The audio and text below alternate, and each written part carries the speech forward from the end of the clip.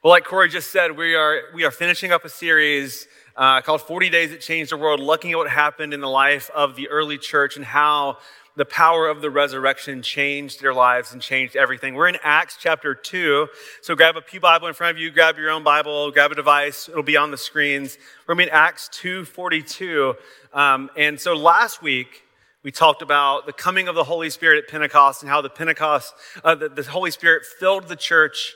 And it was really the birth of the church in the world by the power of the Spirit. And now we get to say, and how do they live? How do they live in response to the filling of the Spirit? And this passage picks that up, Acts 2:42. It says they, the early church, the early Christians, they devoted themselves to the apostles' teaching and to fellowship, to the breaking of bread and to prayer. Everyone was filled with awe at the many wonders and signs performed by the apostles. All the believers were together and had everything in common. They sold property and possessions to give to anyone who had need. Every day they continued to meet together in the temple courts. They broke bread in their homes and ate together with glad and sincere hearts, praising God and enjoying the favor of all the people. And the Lord added to their number daily those who were being saved. So let's pause right there. Well, just like when you hear a remix of a favorite song, you're going to hear some stuff in this passage that sounds familiar and some stuff that might sound unfamiliar. The familiar, like, yeah, that kind of sounds like church. The unfamiliar, but it doesn't really feel like what I experience on a regular basis. In fact, some of us might read a passage like this and kind of look sideways at it like, that might have been good for them, but that doesn't seem realistic for me today in my own context. And I've heard many people take bits and pieces of this passage and apply it different ways. Like for some, I've heard, you're not a real Christian unless you live in a commune. Or for some, they're like, yeah, that was how they did it, but that's not really how we have to do it. They're quick to move past it. It makes them uncomfortable. But I wonder, is there something in this passage that we should be paying attention to as the church in 2022 in Edina? Is there something we should be paying attention to that the Spirit did in their life that the Spirit wants to do in ours? So as we read this passage, I'm not saying it's a prescriptive formula for every single thing we have to do. However, I do think that there's something that we don't want to miss. There's something about resurrection power that fuels their lives. And what I want you to see is that for them, it meant that the gospel is everything. The gospel is everything. Now, I know that sounds really simplistic. Like the gospel is everything. What does that even mean?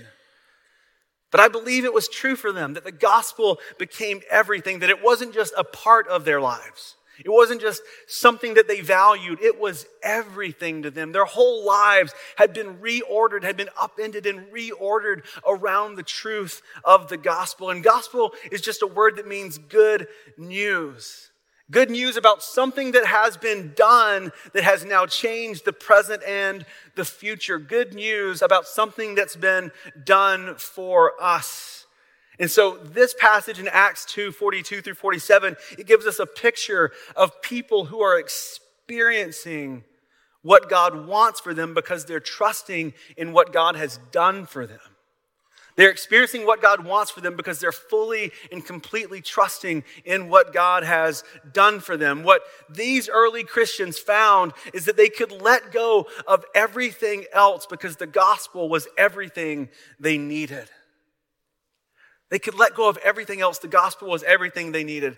So if you've been around for a while, you know one of the people I quote on a regular basis is Australian pastor Mark Sayers.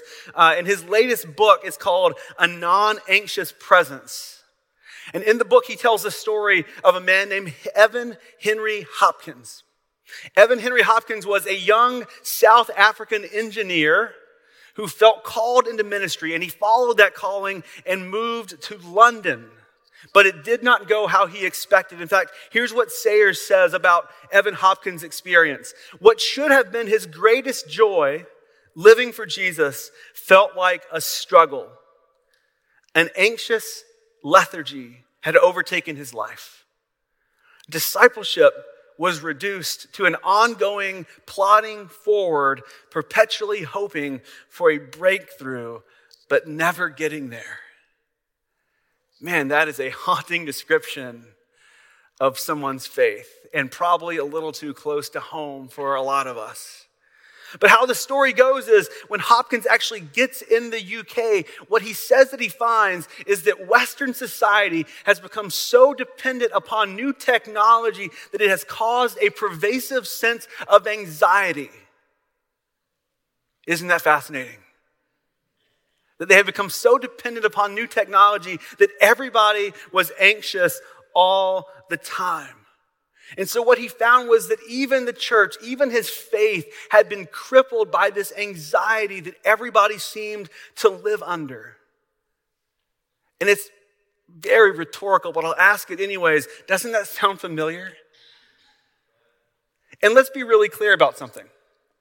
You saw from the picture, it gave it away, Evan Hopkins lived in the 19th century. Imagine what he'd say about our world today. Living under a constant sense of anxiety because of the technological advances. The thing was, he wanted to live passionately for Jesus. He wanted a strong faith, and yet he found himself powerless and incompetent and unable to progress in his discipleship.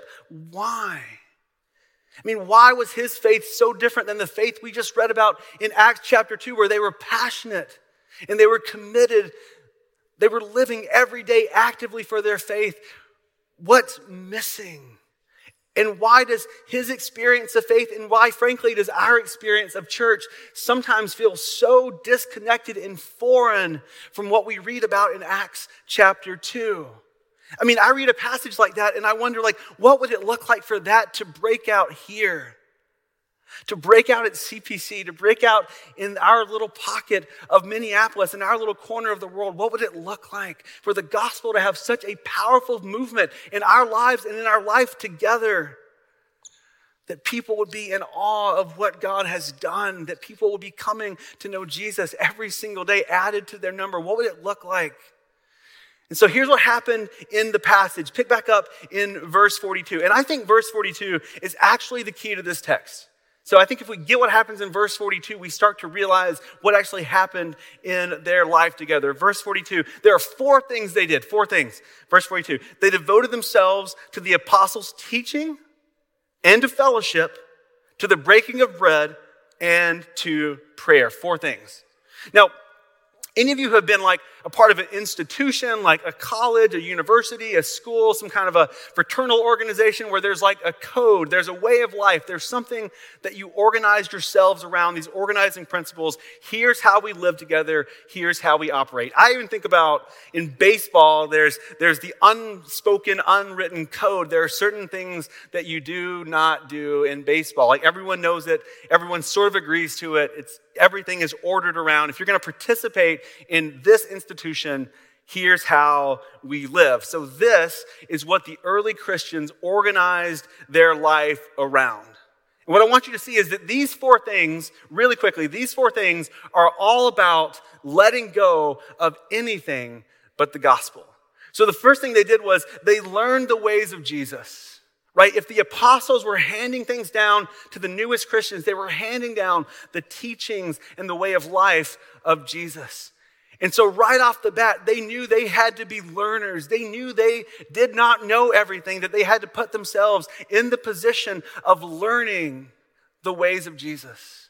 And that in and of itself can be so hard for us. We want to hold on to our abilities, hold on to our education, hold on to our own power and strength, but instead, we are called to come, and if the gospel is going to be everything, we must become learners of the ways of Jesus. The second thing they did was they practiced caring community for each other. So in their day, to agree to follow Jesus would likely mean alienation from their friends and family. And so they had to become family for each other. And they had to learn that this wasn't a thing they could do on their own. To learn to depend on Jesus, to learn to depend on the Spirit, they had to learn to depend on each other, to provide and care for others. They needed the body of Christ. The third thing is that they were nourished by Christ alone. It says they broke bread, and this could be taken one of two ways. Either it meant they were taking the Lord's Supper together on a regular basis, or that they were just sharing common meals. And both matter, because both say that our nourishment comes from this, from the body of Christ, from what Jesus has done for us, that we are nourished together by the gospel. And the fourth thing is it says they lived prayerful lives. Now, what that doesn't mean is, that doesn't mean that they spent all day, every day in one big prayer meeting. I know that sounds amazing. That is not what it means.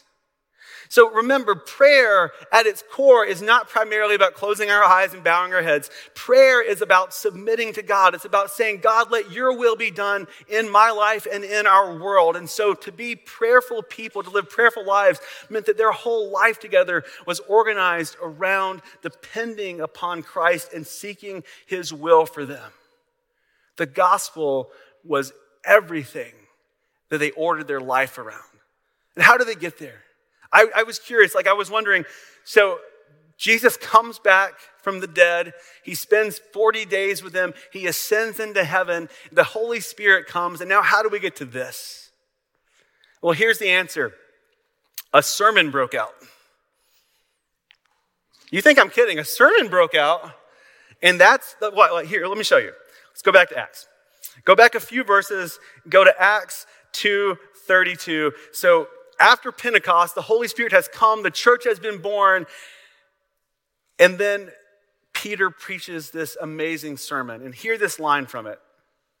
God has raised this Jesus to life, and we are all witnesses to it. Exalted to the right hand of God, he has received from the Father the promised Holy Spirit and has poured out what you now see and hear. Stop there. How do they go from Pentecost to living this way where the gospel is everything? Because the Spirit of the living God, of the one who raised Jesus from the dead, has come down and has filled them. And that's all that matters. That's what they're banking their life on. They are Spirit empowered and resurrection fueled, because that is everything to them. They see that nothing else matters. They are radically dependent upon the Spirit so they can let go of everything else. They're radically dependent upon God's Spirit, and nothing else matters. I love author Francis Chan says, the church becomes irrelevant when it becomes purely a human creation. I feel like I just stopped there. I won't, though. We are not all we were made to be when everything in our lives and churches can be explained apart from the work and presence of the Spirit of God. I want to be able to say, look what's happening at CPC. That could not happen apart from the work and the Spirit of God. I want others to go, no human could possibly do this. No human could do this. This has to be the work of God through the power of the Spirit and his people in a local context, working together, seeking what only he can do. I want to be a church where we are so filled with the Spirit that that's the only explanation for what God is doing. Here's how the rest of the passage describes what the Spirit is doing. Everyone was filled with awe at many wonders and signs performed by the apostles. Everyone was filled with awe and wonder at the mighty wonders and signs.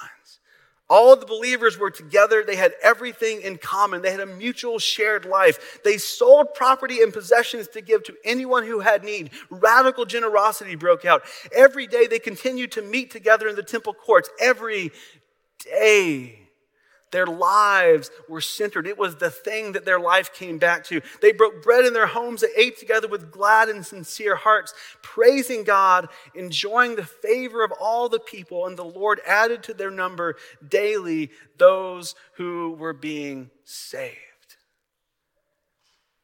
That's what happens when the Holy Spirit gets a hold of Christ followers who know that the only thing they need is what God has done for them in Jesus Christ.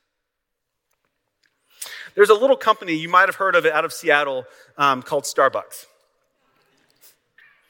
And Starbucks, actually, Starbucks was famous and kind of made their reputation for being what's known as a third place. So you probably heard this terminology. It's become well used in sort of the business and entrepreneur community. But they became famous for being a third place. They weren't your home. They weren't your work. They were a third place where you could go and relax and meet people. And you got to know your barista, and they made good coffee. And it was a place you went on a regular basis.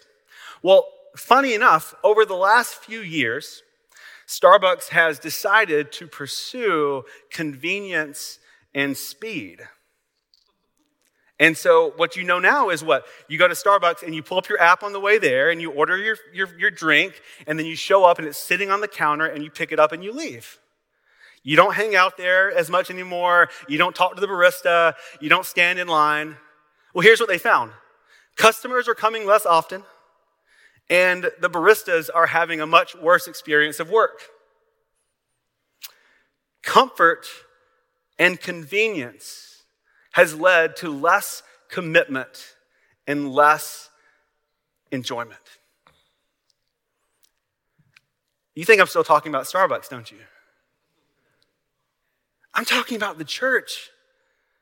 Comfort and convenience has led to less commitment and less getting something out of it. I won't use the word satisfaction. Less getting something out of it. Here's the thing. For the early church, this wasn't the body of Christ. This wasn't accidental or incidental. It was necessary. It was the very core of what they needed for their faith, or their faith would have withered. And some of us, our faith is withering because we do not have others in our lives alongside of us that are pushing us towards Jesus. We have people pushing us towards anything but Jesus. In the early church, in the first century in Rome, Christians wouldn't have even been a minority. They would have been like a speck on the bottom of the totem pole. No one would have known anything about Christians. They would have been nobody. And the only way that they would have had their beliefs and behavior reinforced was to be part of a close-knit group that allowed for their behavior and beliefs to be reinforced on a regular basis, that who they were in Christ had to be upheld and reinforced in front of their faces and their lives all the time. And what I wonder is if we're having things that are being held up in front of us and our identity is being reinforced by a lot of things other than Christ. What if it's not making us the people that we desire to be?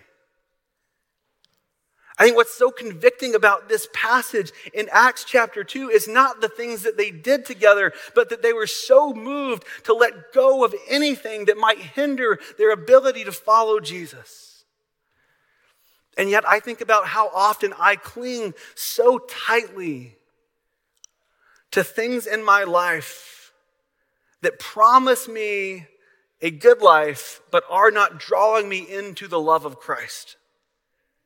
So it's easy, I think, to read a passage like this and just go, yeah, sure, we could just have more meals together and share some stuff and it'll be just fine. But that's not the power in the passage. The power in the passage is that the gospel was everything to them, that nothing else mattered, and they could let go of anything else. And it doesn't mean that we have to do outrageous, ridiculous things that we would never dream of. It might mean that.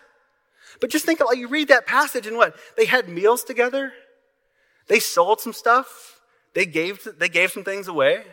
They helped neighbors and friends that were in need. Right? These are things that all of you do on a somewhat regular basis. These are normal, everyday things in our lives. But they were changed when they were infused with the power of the Holy Spirit. And again, it's not something radical. Out in the great room and in the commons, we have these posters up of people who serve here at CPC. Last week we did a celebration of them. It was so much fun, we decided to leave them up in case you weren't here, didn't get to read all of them. But these are people who are giving of their time to help make sure this is a community where people are pointed to Jesus in ways that are small, everyday ways to help us be a place that is oriented around the gospel and what Christ has done for us. Right? It's not just how it looked for them. What does it look like for us today? What would it look like if we were able to hold loosely to everything else because the gospel was central to our identity? What are you holding on to that's keeping you from holding on to the gospel? What are you holding on to that's keeping you from holding on to the gospel? What would it look like for your life to demonstrate that the gospel is everything? To be like these early Christians who risked everything because they knew the gospel was all they needed. They joyfully swapped any other promise of a good life to make sure the gospel was central to their lives, no matter what it cost them. I want to close by going back to Mark Sayers and Evan Henry Hopkins. So here's Mark Sayers' observation about Evan Hopkins' experience in the UK in the late 1800s. Wealth, stability, and comfort had appeared to blunt the mission of the church. Comfortable times create comfortable Christians.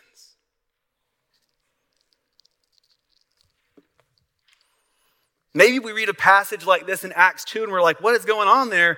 Because comfortable times create comfortable Christians. And I'm not pointing fingers. I'm a comfortable Christian. I'm not pointing fingers.